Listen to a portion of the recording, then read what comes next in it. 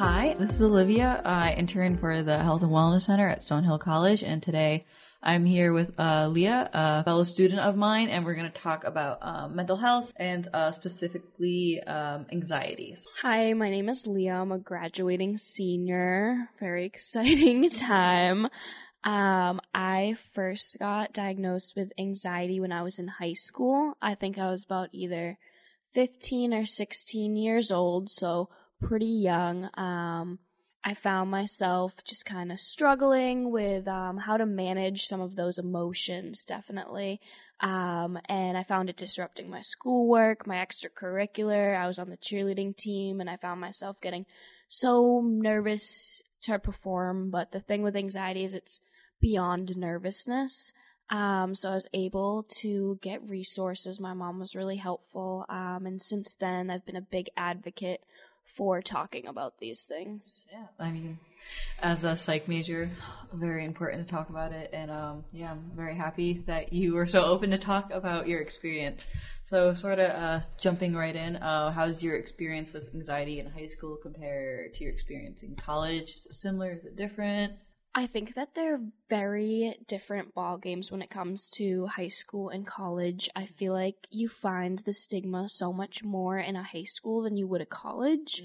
And I don't know if that is a change in the times, but I don't feel like it is. I feel like it's high school behavior. I feel like it's the demographic. Maturity too. Yeah, the close-knit kind of feeling of a high school. I know I went to a really small high school, so that definitely played in part, where you get to college and you kind of realize, oh, you can see it more. Other people are experiencing these feelings too, or one of my roommates just went to her therapy session, and it gets a little bit more normalized, I've found, than you will get in high school.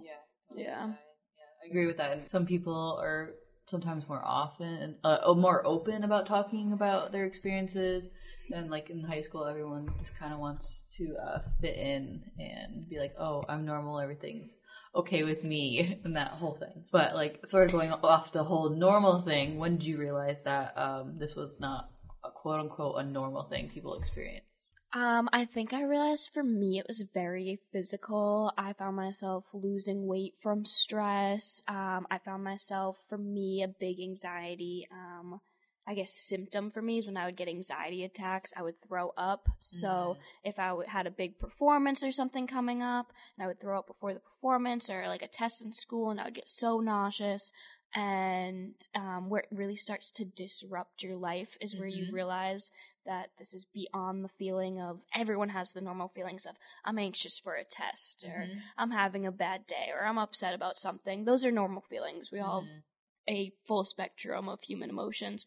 But when it becomes disruptive to your daily life, and I don't think I was the one to quite realize it where I was so young. It was actually my mom who had encouraged me. Does she have any background with mental health, or just? She doesn't, no. Just a very involved mom who loves to Google. So she was the big push for me to kind of step back and realize, one, this is something that I'm dealing with. It's an illness.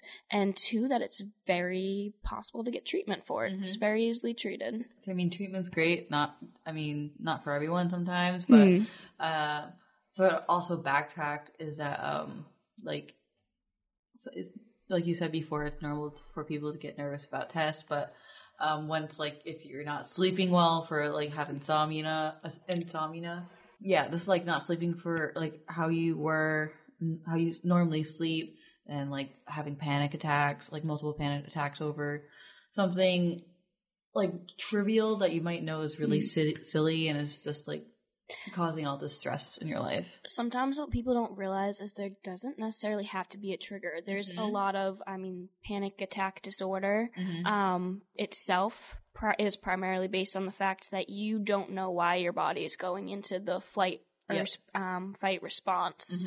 And it's just a feeling sometimes, and just part of the brain, I guess. Yeah, like it's not, sometimes there are triggers, like some small things, but like for most of the time it's like, oh, why is my body doing this to me? Everything's fine, just chilling here reading a book, and this is happening to me, which is can definitely be both, and it's such a wide range of symptoms that people experience too, because everyone's body is so different. Some people will get the sweaty palms, the heart racing, it feels hard to breathe, hard to swallow. Other people like me, you could throw up, you could just feel nauseous, upset stomach. It can be dizzy, irritable. Yeah. It manifests differently in everyone. So it's very important to realize that it's not the same for everyone, because we're all different. Yeah, exactly. So your mom was the one who sort of realized that there was something not necessarily wrong with you, but like something that she thought needed to be addressed with you. So why did you choose to seek professional help? For me, I wasn't yet feeling stigmatized about seeking help. You're 15, right? Yeah, I was about like 15, 16. So for me, it was discovering kind of what it was and what I could do. I didn't have kind of that negative view of, if I go get help for this will make me like look crazy, or it's a very private thing, because it just felt like a part of my personal life that didn't really have to be shared at the time, I guess. And so I didn't really have any inhibitions to treatment, just because for me, I wanted to get better. I wanted to feel better and try to live a easier life, I guess. But it's not like that for everyone. There's a lot of barriers to treatment. I just happened to be lucky at the time that it, I guess, for lack of a better term, came at the right time for me. Because I don't know, had it onset in college, if I would have been as open to treatment as I was at 15. Yeah, and then your mom sort of supporting you on the way. Yeah, I was really lucky to have a good support system, my mom and my family, and she definitely normalized it for a lot for me too. I did cognitive behavior therapy, which was really great, combined with medication, and different treatments work for everyone. But that's what worked for you. That was what worked for me, and my mom at the time was like, "Oh, it'd be nice to just go and talk to somebody." And we don't realize that how much we keep inside our heads, that sometimes just like talking it out untangles it. Like, therapy is something I'd recommend for anyone, not just someone going through a mental health thing. We stigmatize therapy so much, and it's just therapy, counseling. Like, we go to the career services, career counseling. That's still counseling. It's just helping you figure out everything that's going on, getting an outside perspective. And also, like, just going, how, like, normalized going to the doctors are, just, like, for a checkup. Like, that's totally fine. You're just trying to figure out how your body is. They're telling you, like, oh, this is good. You might want to address this. It's so normalized, but with, like, mental health, we aren't there yet. Yeah, sometimes we need a mental health checkup, and that's cool, too. Yeah, it's just, I mean, access is also, like, really hard for individuals, like, with insurance. Sometimes it's, like, out of pocket, location, all that jazz, but shortage of providers. But hopefully we're looking toward the future. I think that we are both hopeful for that everyone has access to therapy. Definitely. Yeah. So I think we talked about it like this before recording this, about like you still see a therapist. I do, yeah. I go to the same therapist, the same location I've been going to since high school, and I just live relatively off campus. So for me, I liked having the bond that I'd created with my therapist, and it didn't really make sense switching over to someone new when it was still close. So there's a lot of different options that people have, whether it's on-campus resources, off-campus resources. I know there's like telehealth stuff coming out now. There's a lot of things on apps. Yeah, on apps. Like mobile counseling, almost like things you can sign up for, which is very cool. I don't know too much about the exact stuff and the legitimacy of it. But I would say also that when you go to therapy, if the first therapist you go to isn't a perfect fit, it doesn't have to do also with you not liking therapy. every therapist is going to approach things differently with a different educational background, and sometimes two people just don't click. As people. As people, not even between patient and provider, just some people are different, and you have to remember that your provider is also a person, and not just a provider, and that those things happen. So I guess I would say for people, a big piece of advice is, if you feel that it could be helpful for you, give it more than one chance. Oh, yeah. Yeah. That's a really good piece of advice. in general. Very happy for you that you're sticking with it. Thank you. It's good. Yeah. I like it. It works for me. Yeah. In the future, do you still see yourself seeking therapy as of right now, or kind of just through? That is a tough question. Yeah. I guess where it's coming down to where we're graduating and stuff, and it seemed kind of to me more like a childhood quote unquote problem for me, which isn't true to say because it's a disorder you live with. I believe that I probably will continue to seek therapy on a probably not as frequently, but what will work with my working world schedule, because I find it good to have those little check-ins, like you do with the normal doctor. So. You mentioned before that you don't go as often as you did before? No, I feel like when you're in the root of trying to find an underlying cause for what you're going through, it is definitely helpful to go more often. But when it's a continued care plan, sometimes depending on personal preference, it doesn't feel as needed or, Yeah, like so I know from talking from other people who receive therapy, especially on campus, like some people just need to go once a month, bi-weekly, sometimes either like once a week or twice a week, depending on what they need. Everyone needs different things. I feel like it changes so much between person and so much at the time you're at with managing your illness. I know in high school I went sometimes every week, every other week when I first started going, and now I probably go bi-monthly. Wow. That's great. Yeah, so I go back for little check-ins, and if I ever feel like I try to be proactive rather than reactive, which I think is really important with treatment. So if I feel myself starting to get stressed out, I'm like, oh, maybe I'll go make an appointment. Yeah, it's important to do that. Think that you're gonna go through a depressive episode. It's good to try to go before so you realize what's happening and how to address that. But I don't know if that's similar for you. I feel like they go hand in hand. Okay, I feel like all of that kind of anxiety and depression overlap so much that it's easy to say that it's better to catch yourself slipping into some bad habits or tendencies or becoming symptomatic, and it's just easier to, as soon as you notice it, just make an appointment. Yeah, if you can. If you're lucky enough to be able to. Yeah, or talk to someone, absolutely. Yeah. But like start to just notice your own little personal warning signs of, oh, okay, I need to take a step back and do a little self-care, whether that's making an appointment or other things that you figured out that work for you. And it takes a while to realize that. Oh, it definitely does. It's a process of knowing yourself. It's trial and error.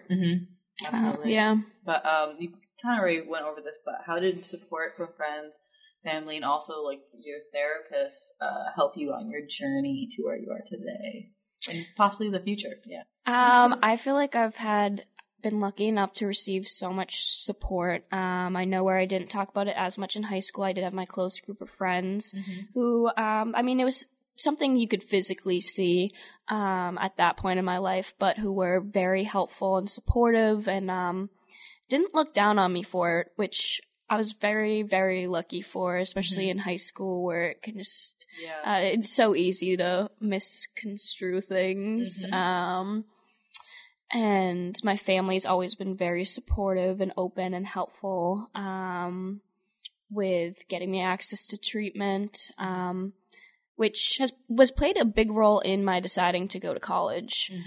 Because obviously if I had realized in high school that I was struggling with a mental illness, college seems that much more daunting. Mm-hmm. So where I did have the good support system, it definitely felt doable at the time for me. Mm-hmm. And I really, really appreciated that. So, very helpful finding the people, who support you, not just in the ways that, support you in the way that works for you. I just think of it in terms of also just like some people who go through, this is the best example I have for it, I guess. People who have anxiety attacks generally have different ways of, preference of being calmed down. If you're in a public place and you're with your friends and you're having an anxiety attack, some people like someone to sit with them, give them a hug, something. Other people like to be alone, kind of remove themselves from the situation, and that can differ so much. So having people who understand what works for you and what doesn't is also really huge. Yeah, because sometimes you just don't need someone like saying like, oh, you should do this, and that when you're trying to. Yeah. Oh, are you okay? Are you okay? Can you breathe before? And you're just, and so sometimes it's just too much. Yeah. Yeah. And you already have too much going on. Yeah. But then other people, it's like, oh wow, they're caring so loudly at me. This is great. Yeah, and they need that coaching and support during that time. Yeah. Yeah. So yeah. Many times we said, like, it depends on the person. Yeah, no, I think that's a big theme for this talk, that there's no black and white, right and wrong for mental health, and I think that's part of talking about it that people need to realize is it's everyone's personal journey. So, moving on, what are some coping skills that you use? I think we kind of briefly went over that. Yeah, so for me, like I said, a lot of trial and error. But I know exercise is really big for me. Very I guess important. Yeah. Physically, you're releasing endorphins. For me, just exercising a few different times a week, going for a run, something like that, kind of gets that excess energy out of my body a bit, and just makes me feel more focused and ready to take on new challenges. I like yoga. I went to yoga a lot, especially at the beginning of treatment. I found that very helpful. I'm trying to think. I like to journal. I like to write. Very important. Although I feel like that's such a hard one to stick to. It is. Yeah, it's like, you're so stressed out. It's like, maybe I should go write about it. And you're like, wait a second, I have 3 papers due. I don't want to write about it right now. But when you do, I will say when you take the chance to do it, it is helpful. A lot of reflecting. Yeah, it sorts things out in the same way I would say almost like with therapy, where it's like everything gets a little untangled when you're able to just write it out or talk it out. You can do it for yourself. And you can do it for yourself, exactly. Yeah. I'm trying to think. I love my dog. Pet therapy. I love just to sit with my dog or watch Netflix. Or sometimes it can be something as simple as just, do I get ahead on a next, I guess in a college setting, do I get ahead on a next assignment? Or should I just lay down and watch an episode of Netflix? Yeah. And just making those little choices and being conscious of it. Yeah, like, I don't need to binge watch an entire season of something, but maybe, like, an episode or 15 minutes of an episode. Yeah, it's recognizing what's going to make you feel better, because I know also one of my best friends is very much the opposite. When they like to unwind, they like to do it by being productive. Because if they're productive, then they feel like they've gotten those things that they're worrying about out of the way. Interesting. Rather than shutting down and being like, I need a second for myself, it's turning it up and being more productive. So I can see how that can work in both capacities, but I also think that there has to be a little give and take. If you're going to be more productive, also mix in like that episode of Netflix, or if you're going to mix in a few episodes of Netflix, maybe do one thing that's going to take something off your to-do list as well. Yeah, like write a page of a paper do or something like that in between. Yeah. Try to strike a balance with it. So do you find yourself like in between like that, like being productive and chilling, because exercising's in the middle? Yeah, I suppose exercising's in the middle. Honestly, I guess it depends on the time of the semester. I can say during some of like my past final exam periods and midterm final exam periods, that the times that I would actually take myself out of the library and go for a run that I didn't think I had time for, I ended up being more productive when I took just a small amount of time to recharge had I just pushed through it all. Yeah. Some people don't realize that. It took me a while to realize it. Yeah. As a freshman, you're like, oh my goodness, I have to get all these things done. I can't eat, can't sleep. I don't have time to walk to the cafeteria. I need a to-go box. But you have to realize that the time you take for yourself does make you more productive and a better you, and you feel better about it. And you do have time. And yes, the time is there because it's gonna, when it helps you be more productive, that's kind of where the time comes from. Yeah, and it's important to take care of you, because if you don't take care of you in the first place, you're not going to be able to do anything else. Exactly. People often forget that. Cannot pour from an empty cup. Okay, wow, that was really good. So yeah, coping skills we just went over, and sort of like the last question to, actually this really ties in, but how do you know when you need to take a step back from situations that are anxiety-inducing or maybe too much or damaging to your mental health? So, I guess for me, when I start to feel that pressure of I have no time, when I start to get that notion in my head of there is no time, I have to like stop for a second and be like, wait a minute, there's always time for you. Yeah. So I think when I start to feel the pressure of running from place to place and like that constant go, that's when I need to notice that it's time to slow down a little bit. Yeah, and it can happen like at any time. Finals, beginning of the year, middle of the year, one really weird week. Yeah. I try to like notice too, like my eating and like sleeping patterns. Journaling is very helpful for that. Yeah, no, it definitely can be. I can't say I've used it for that, but I can see. Some people do that. Yeah, no, that could be very helpful. I think when I notice that I'm like not eating my meals at the normal meal times, like I'm eating dinner, it's like 10 o'clock, then I'm like, okay, what am I doing?